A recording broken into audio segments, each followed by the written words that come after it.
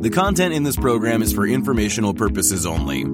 You should not construe any information or other material as investment, financial, tax, or other advice. The views expressed by the participants are solely their own. A participant may have taken or recommended any investment position discussed, but may close such position or alter its recommendation at any time without notice. Nothing contained in this program constitutes a solicitation, recommendation, endorsement, or offer to buy or sell any securities or other financial instruments in any jurisdiction. Please consult your own investment or financial advisor for advice related to all investment decisions. Don't forget to follow at Lead Lag Report on Twitter to join these conversations live, and check out the Lead Lag Report at www.leadlagreport.com. Use promo code podcast30 for 2 weeks free and 30% off to get access to award-winning research and anticipate stock market crashes, corrections, and bear markets. And now, on to our Lead Lag live discussion hosted by Michael Guyad.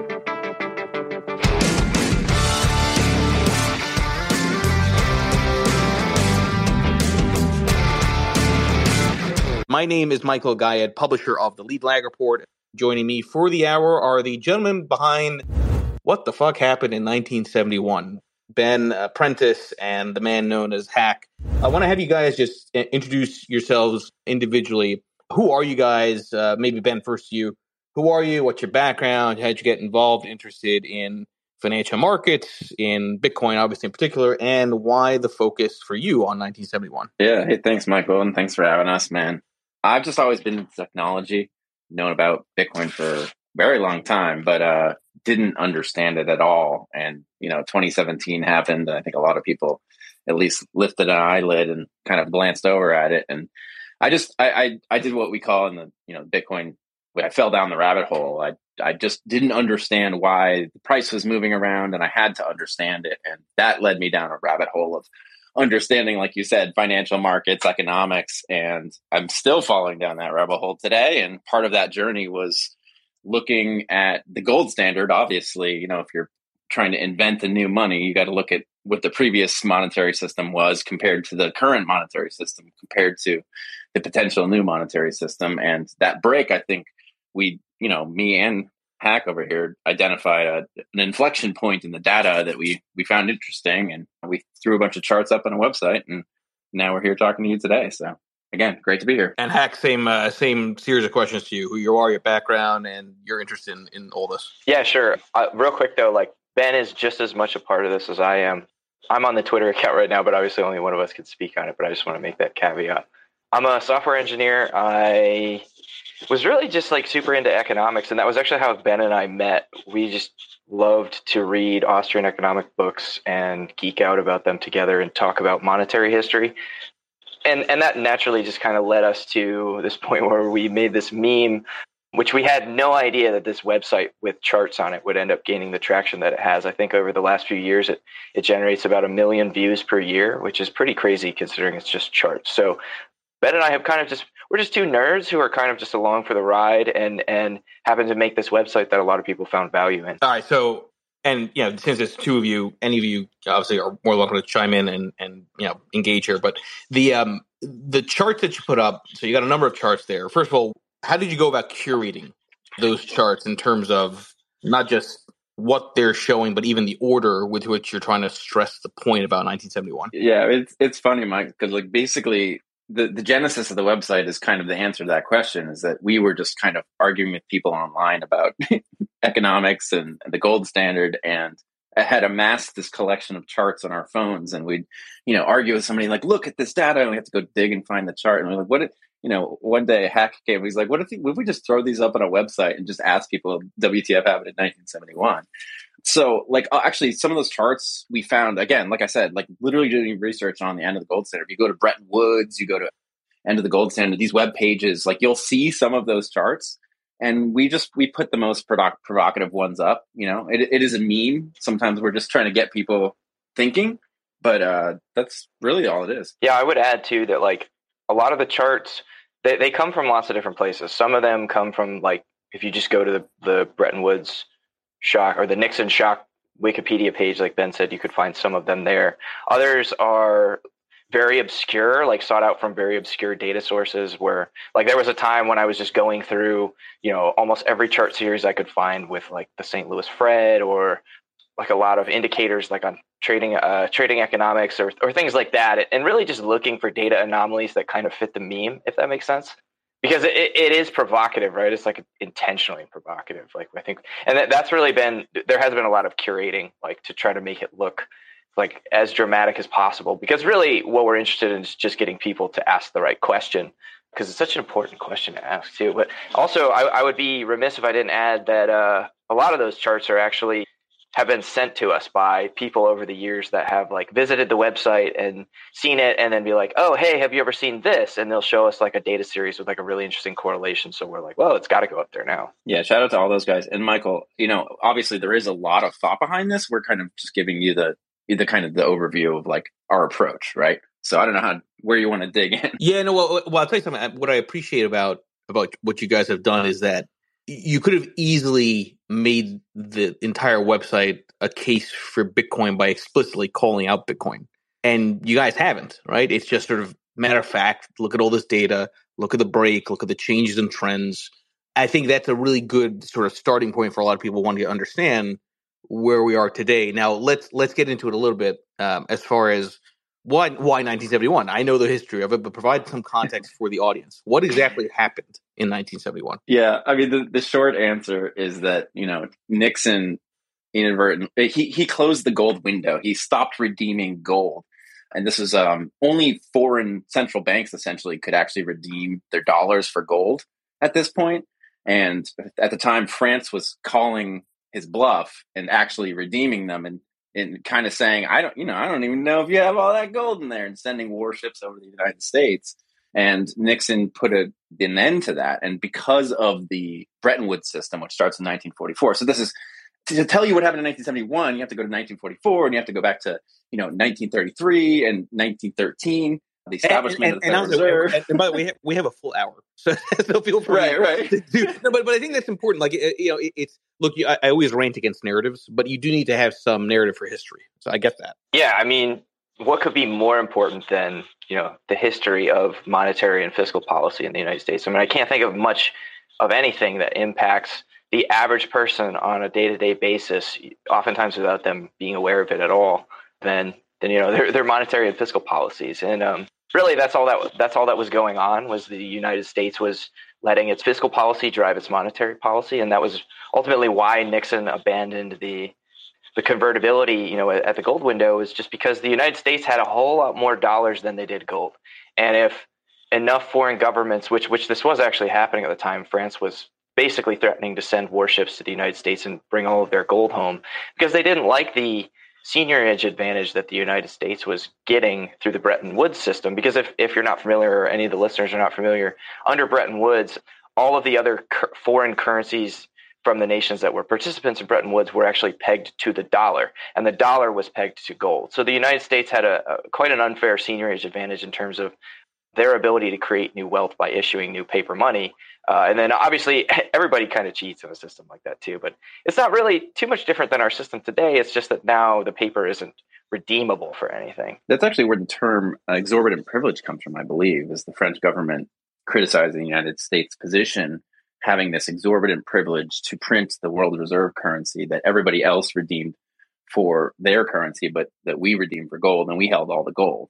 And that's really, this is the story we think of WTF happened in 1971, is it is a long, century-long history of the failure of gold as a monetary technology and the supplanting through a bait-and-switch three-card Monte of paper money in place of that gold. Now, it's hard to disagree when you go through the charts that there was a structural break, obviously, with the end of the gold standard, Bretton Woods.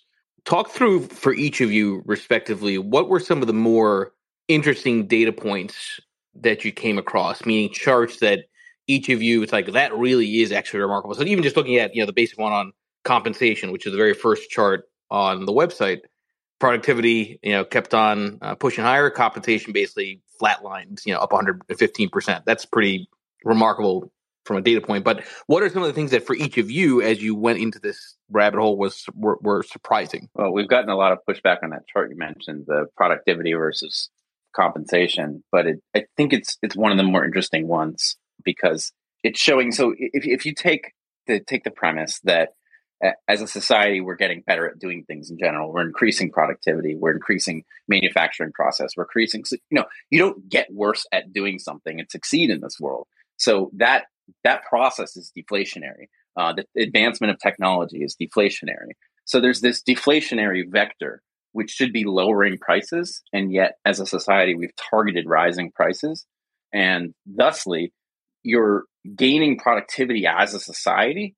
But I think that chart shows that that is not really being distributed evenly amongst the population.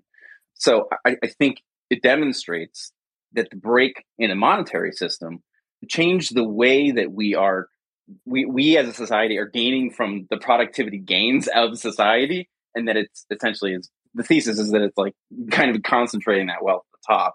The other chart that really kind of got me on this path was I think it's from Nixon Shock. There's a chart which shows the trade deficit, and that chart it's again, there's this big inflection point in 1971. And if you understand Triffin dilemma is a nerdy bit here, but bear with me.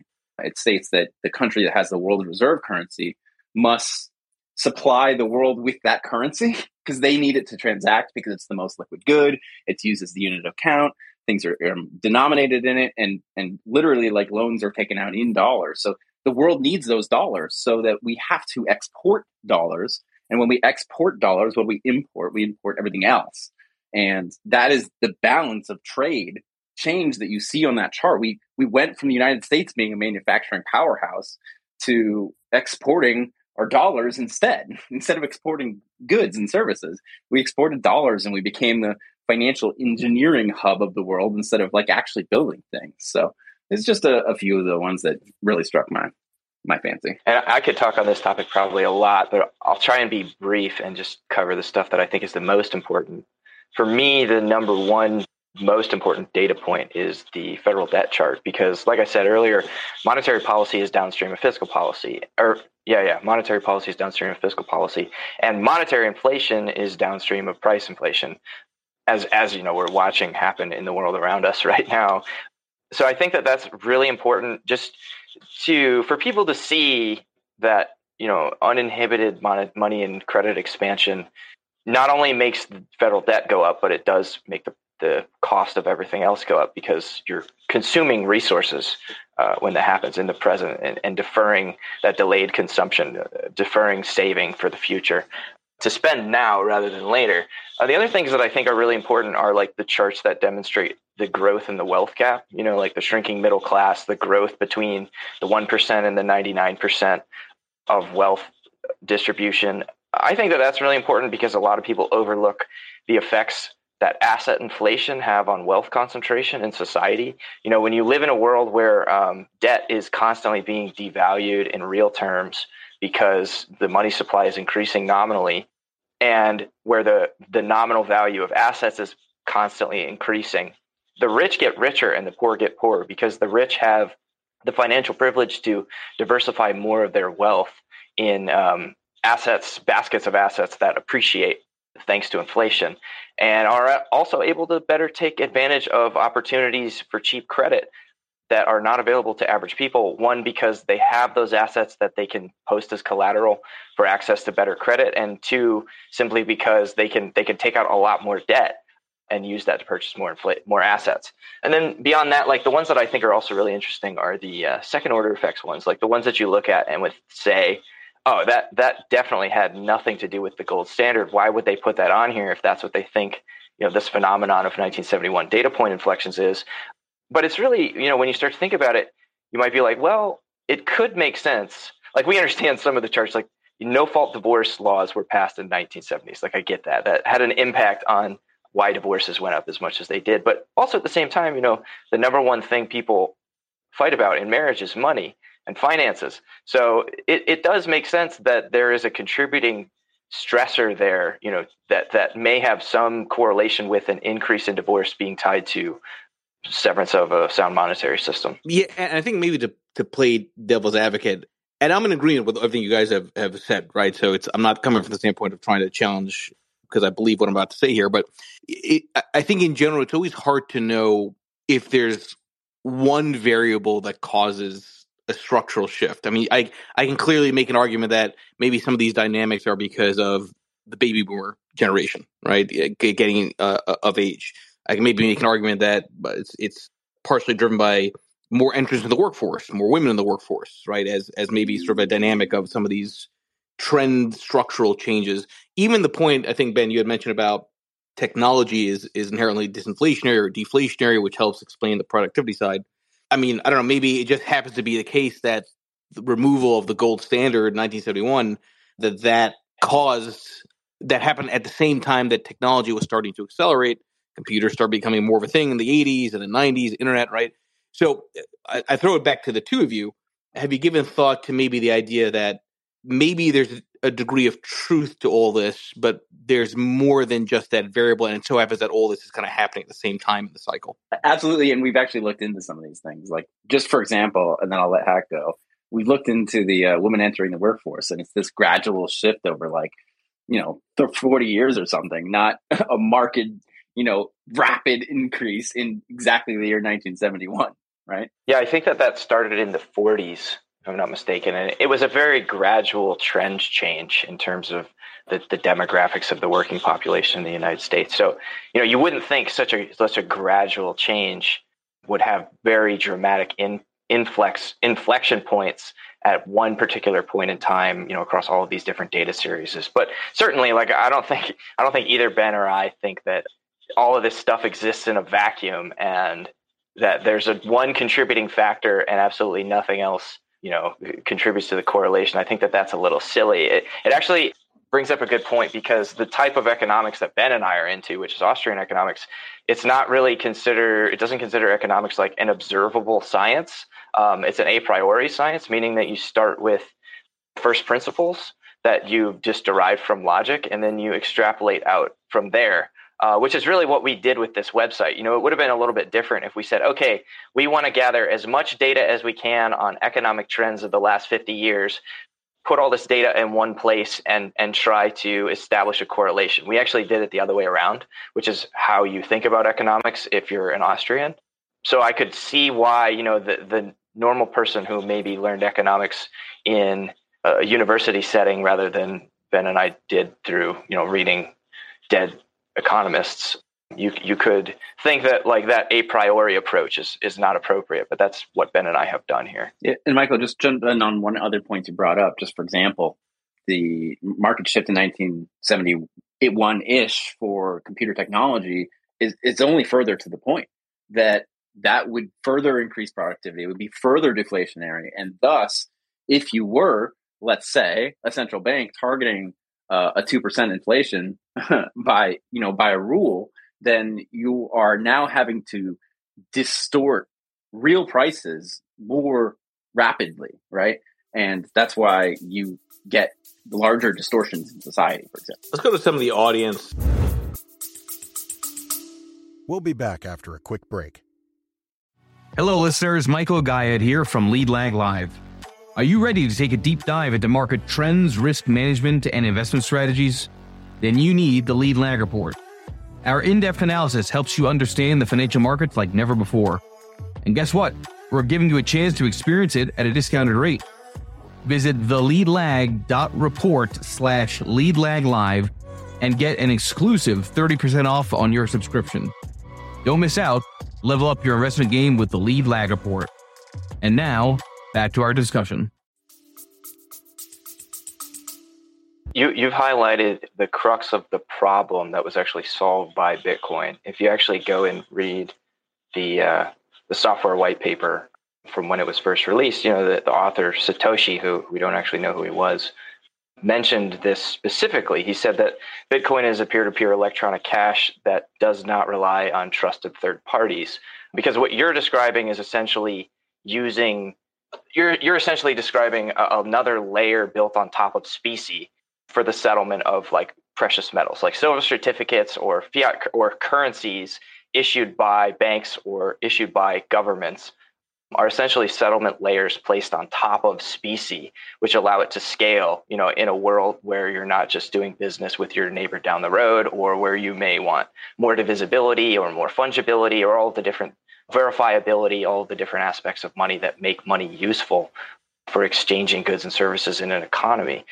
Make no mistake, like intentionally, there are some blockchains and or cryptocurrencies that have promised that feature of convertibility, but for all intents and purposes, economically speaking, Bitcoin is specie. It is intended to replace the base layer money of gold and silver and allow for verifiable scaling from there that doesn't rely on trusted third parties. Does that make sense? And Chaos. So just to add on to that, when you understand gold's current value, right, that like approximately 80% of gold today is hoarded by central banks, right? Or, people, right? For monetary use, not for jewelry, not for use in electronics. That rest is like the 20% or whatever. Okay. So that means that, like, let's just say tomorrow, all the central banks sold all their, they don't want gold. It's not good money anymore. And they sold it all. What would happen to the price of gold? It would drop approximately, let's just say 80% ish, right? Makes sense. That 80%, just take it as for a thought experiment. I don't know what the exact numbers are. That 80% is what we call monetary premium. It enjoys a monetary premium, a value above its utility value as a commodity, right? That it's separate from its utility, and it only enjoys that because people are willing to hold it. The reserve demand for it's a monetary demand. Bitcoin's value is entirely monetary premium. The only reason people hold it is because they think, it's actually a criticism of Bitcoin. You hear people say, oh, because they think they can sell it to the next guy, right? It's like, well, yeah, that's what money is. It's used for indirect exchange. So one of I think the leaps you have to take to try to understand Bitcoin as technologies, it's a non-commodity commodity. It's a thing that has no other use other than money. And in order for it to become money, well, people would have to recognize that and then be willing to hold it until it became big enough to function as money. And it's kind of along that path. Like it has it's one of the it's by base money, it's in top 10 or whatever currencies of the world out of 180 or whatever currencies there are. So it's a contender, at least. Yeah, it's volatile, but in order to go from zero to becoming a potential global money would require some volatility. So there's just a kind of food for thought there. Yeah, and real quick, I just want to say, so I want to keep this focus on the website and 1971, and obviously you can't do that and avoid Bitcoin. I get that at the same time, but I think the question from my perspective on all this, forget about the idea of what's the solution, Bitcoin or going back to the gold standard. To me, there's a much bigger question, which I brought up in other spaces, and it's not like a new idea, but ultimately, if you have a democracy, is all this inevitable? Okay, and I know that sounds like a very kind of sweeping question to put out there, but I go back to this, truism that I think everybody in this space knows. If you want to get elected, you got to promise more. Nobody ever gets elected for austerity. Nobody ever gets elected for saying we're going to cut on spending and actually pay off our debts. Right? It's always by promising, giving more candy. So I would argue, I think Ben Franklin was actually the first one to kind of put a quote out about this point, that democracy and capitalism probably really can't coexist independent of whatever monetary form you have, because if the incentive is to get elected, the incentive is always going to be to do the wrong thing by doing short-term actions that cause longer-term problems. Does that make sense?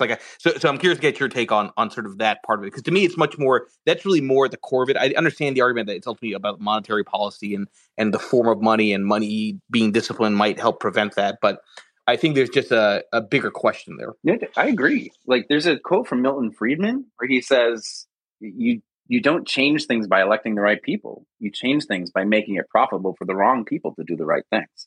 And that is, I think that's the point, is that having a monetary technology that isn't susceptible to the problems of gold is the solution to the problem. Yeah.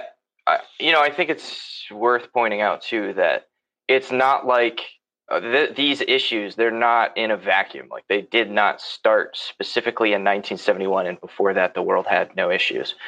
I wrote an entire article a few years ago that follows through Rothbard's history of money and banking in the United States from the Continental era up until World War II. And then if you go and read a book that covers, the real history of banking and money and economics through that time period, you'll see this same story happened again and again and again and again throughout America's history, where the government, usually to fund war efforts, would expand money and credit, which would send inflationary signals to the market, which would cause, run-ups of equities, run-ups of speculative bets on government debt, or speculative bets on railroads, or speculative, just all kinds of rampant malinvestment that would then eventually liquidate when the money and credit stopped expanding. And very often the government would have to step in and do things like suspend the redemption of specie at these regional banks that were all over the country. The money system was a lot less centralized back then than it is now, but the government still interfered in the same ways that it does today in terms of suspending that redemption to the base layer of money when people see economic uncertainty and they want to find out, kind of like what we're seeing now, when people are seeing this economic uncertainty and members of SVB want to find out who's wearing shorts and who isn't, and the tide starts going out and the government steps in and says, now, hold on, we're not going to let this happen. It's postponing the liquidation of that malinvestment. It's merely the ability that it can be postponed that continues to compound just how bad it really is, instead of allowing it to play its course. I hope that answers the question. All I can think about is how tech bros don't have shorts. Is what's on my mind. No, but I think it's well articulated. Yeah, I think markets demand competition, and competition has been very, very, very stifled for a very long time in capital markets. And, history doesn't have a lot of examples of universal prolonged hegemony. You know what I mean? Like, empires rise and fall. And I'm an American. I love my country. I love where I live. I love the values that are represented by the Constitution and the ideas of liberty and free markets and private property and all those things. I think they're all great. But that doesn't mean that the American empire in its current state is going to exist forever. I mean, history is nothing but the winds of change, right? And I mean, I'm sure Ben would agree with that. Actually, I think this answer dovetails really well Michael's last point that he was making. And my answer is actually pretty similar, which is that both the gold standard and whatever the BRICS is proposing is reliant on the continued benevolence of men in power or women. It doesn't matter. That's not my point. My point is the people in power. And when you understand monetary technology and the history of monetary technology, the way that we're trying to explain here, and I'm probably doing a terrible job, you realize that those problems aren't fixable. Gold will always be centralized in vaults. You heard Hack mention a few times the redeemability and specie, and these terms are really important, that people transact on the base layer of the money and they're not using tokens that represent those. Because if there are tokens that represent those, and those tokens represent those by fiat, that fiat can be redacted at any given time. And for the same reason that China today doesn't want to trust the US dollar anymore, other nations are looking at that potential agreement and thinking the same thing. I don't trust China. Do you trust China? I don't personally. I know lots of other countries don't as well. I'm not saying that there won't be, I think there is we're seeing a shift at least towards some multipolar world. And I'm not saying that Bitcoin will supplant all these things tomorrow, but I'm saying from a fundamental perspective, the problems inherent in the gold standard are the same problems inherent in whatever they propose. Yeah, I think, and that's a roundabout way of saying that we think, the competition is inevitable, or at least I think, I don't want to speak for Ben, I think that the competition is inevitable, especially as the US seems to be kind of having its role as the world police, financial hegemony shaken or challenged, is that, yes, there will be these other competitors, but ultimately we think that they are non-competitive when it comes to the magnitude to which Bitcoin improves upon the technology of money. I mean, there are lots of people all over the world in these countries that are either suffering from severe hyperinflation or extremely limited access to banking and financial services, to which Bitcoin is a godsend. And us Westerners, caught up in our privilege as we often are very unaware of how transformative this technology is to their life. Like, I would encourage everybody in the audience to go and check out something called Bitcoin Beach. It's this small grassroots community in El Salvador that was basically just uses Bitcoin as its money for like all of its commerce. And it has had absolutely incredible impacts in a society where most people, struggle to even have a bank account, where opening a business or getting a small loan or being able to transact with their neighbor is incredibly difficult, because before Bukele actually made Bitcoin legal tender in their country, they all used US dollars. And I don't know about you guys, but I mean, I know I sit a little bit closer to the money printer than the majority of the people that live in El Salvador. So by the time they get dollars, they're devalued by orders of magnitude beyond what they are from when I spend them, or when my friends spend them, or when my government spends them, especially. By the way, real quick, I would say that if I were in that position, I would resign immediately, because why would anybody ever want that job? Damn if you do, damn if you don't. You're never going to get it, right? I mean, it's like, I know everyone, sorry, not to kind of steal thunder or anything, but I do it myself, right? Everyone always blames Powell or blames the head. It's never just one person. I'll give you two answers real quick. One Thanks. answer is the meme answer, which is actually, no, I'll give you the more sound answer first, which is just stop printing money, right? Just stop printing money, turn off the money printer in every single form that they use, repo market intervention, FOMC, all that stuff, and let society heal itself. The inflation addiction is like an alcoholic addiction. And the only cure is the hangover in the morning, right? And if you keep waking up and drinking the next day, you're never going to cure the addiction. But so if you turn off the money printer, there would be massive, massive pain. And then eventually society can heal itself.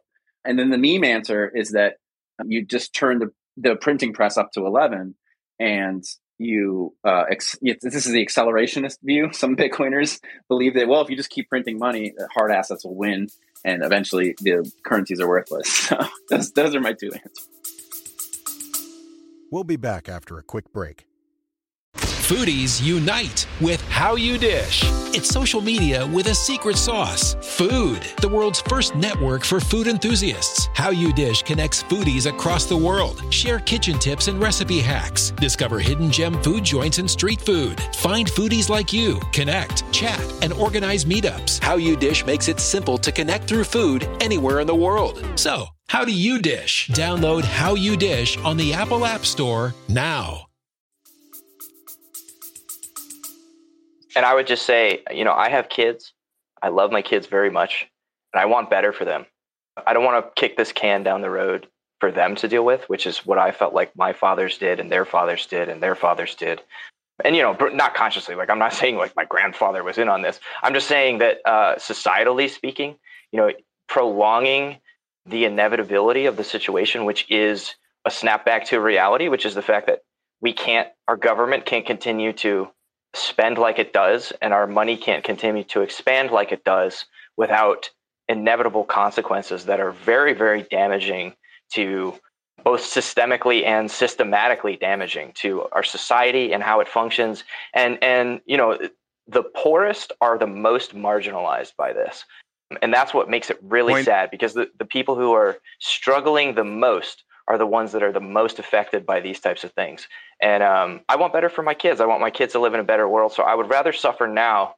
So to answer your question, if I were in the power, I would never get in the position of power, because no one would ever put me in this position of power, given what I've just said. But I would say, we're going to suffer now. We're going to choose suffering now so that our children can live in a better world.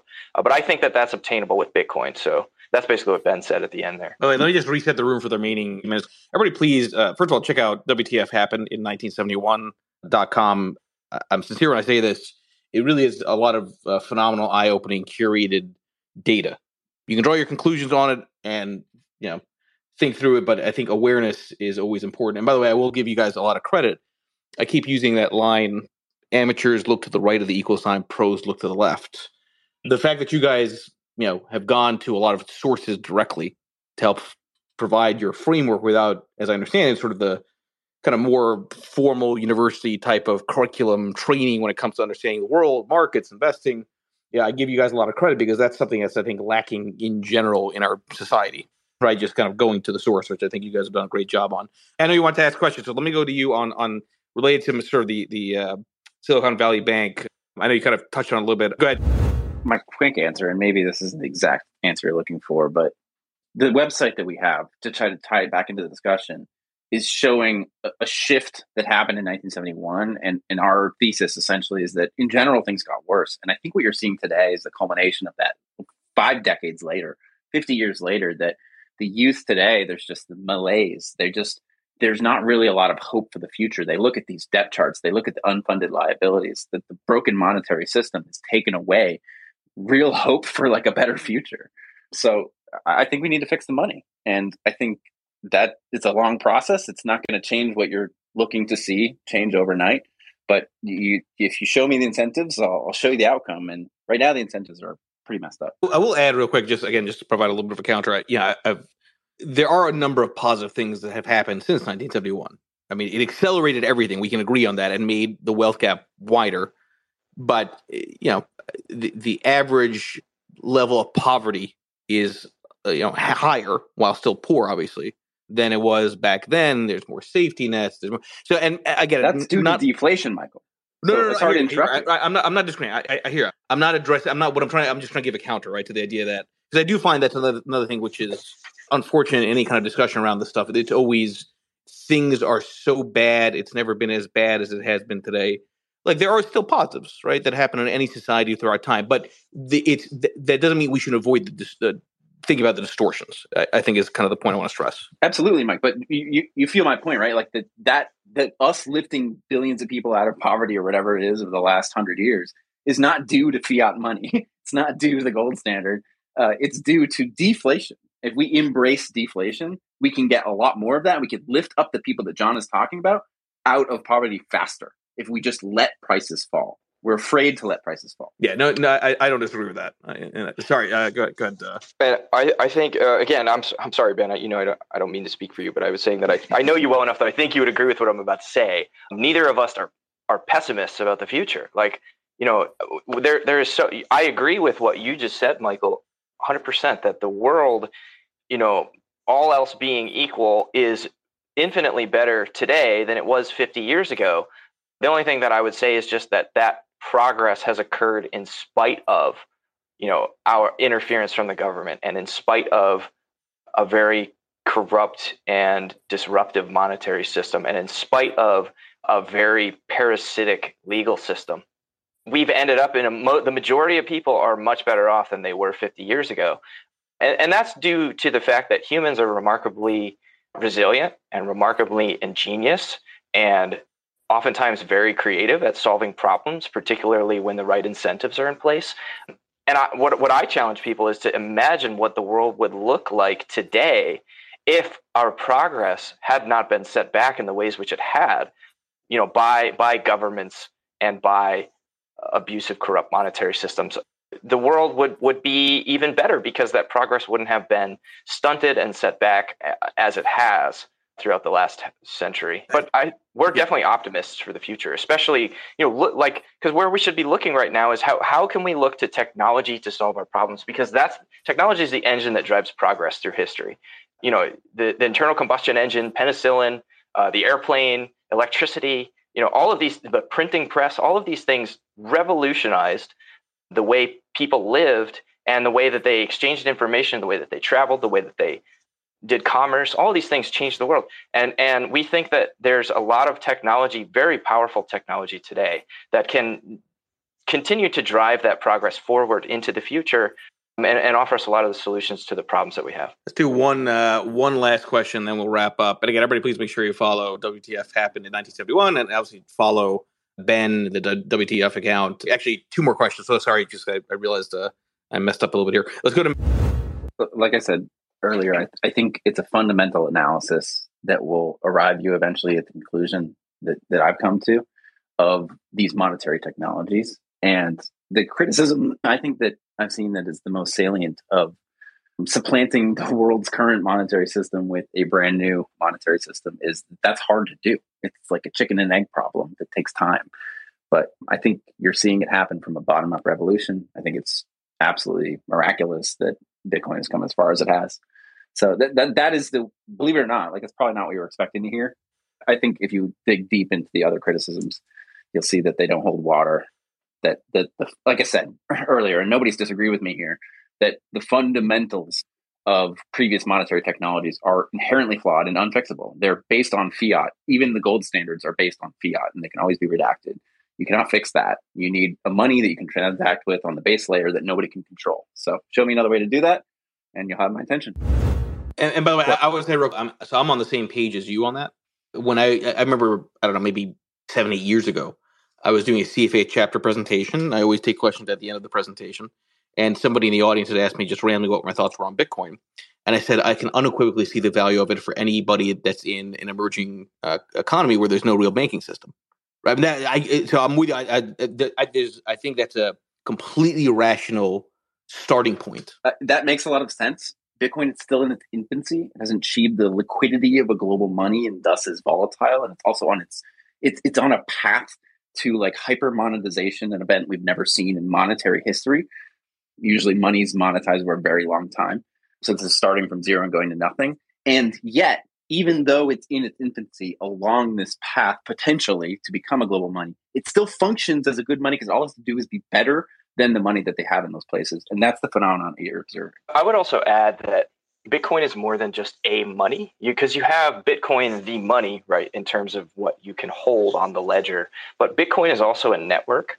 And networks proliferate in the sense that every person who joins the network, every additional person that joins the network increases the value of that network. Michael, for example, if you and I were the only two people in the world with telephones, we would only be able to call each other.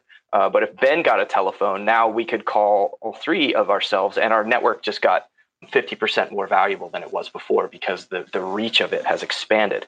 Likewise, with these people in disenfranchised, marginalized people in the poorest parts of the world, and even within our own country, they're not just receiving, a digital commodity money. They're also plugging into a network that gives them global financial access to an emerging digital economy. I know a lot of you guys work in like traditional finance and those types of things, but my background is software, and I work as a software engineer. And over the last few years, because I'm very involved in Bitcoin and software development around Bitcoin, I very often get paid in Bitcoin, which affords a lot of opportunities, that I wouldn't otherwise normally have. Like, for example, I've worked for people who we don't even know each other's last names, but they can pay me in full, with nothing but a string of numbers and letters. And I can check and verify that my payment has been received, and I can take full custody of it by myself. And I can hold those funds as a bearer asset without risk of third-party custodial collapse, like what we're witnessing with SVB. That's transformative technology for everybody. And not only that, but like those of us that use that technology here are also benefiting from the growth of that network, because maybe there is a software engineer in Kenya or in Nigeria or in Zimbabwe or in Argentina or pick a place in the world. They are now plugged into this global monetary network and can be participants in this emerging global digital economy. That is huge. That is transformative for the whole of society across the planet. Yeah, well, I don't know, by the way, Hack's last name, but we're still interacting. That is the perfect way to wrap the Twitter space up. So everybody, again, please make sure you follow Ben, Hack. This was a great conversation. The content in this program is for informational purposes only. You should not construe any information or other material as investment, financial, tax, or other advice. The views expressed by the participants are solely their own. A participant may have taken or recommended any investment position discussed, but may close such position or alter its recommendation at any time without notice. Nothing contained in this program constitutes a solicitation, recommendation, endorsement, or offer to buy or sell any securities or other financial instruments in any jurisdiction. Please consult your own investment or financial advisor for advice related to all investment decisions. Don't forget to follow at Lead Lag Report on X, Instagram, Threads, and YouTube, and check out the Lead Lag Report at www.leadlagreport.com. Use promo code podcast30 for 2 weeks free and 30% off to get access to award-winning research and anticipate stock market crashes, corrections, and bear markets.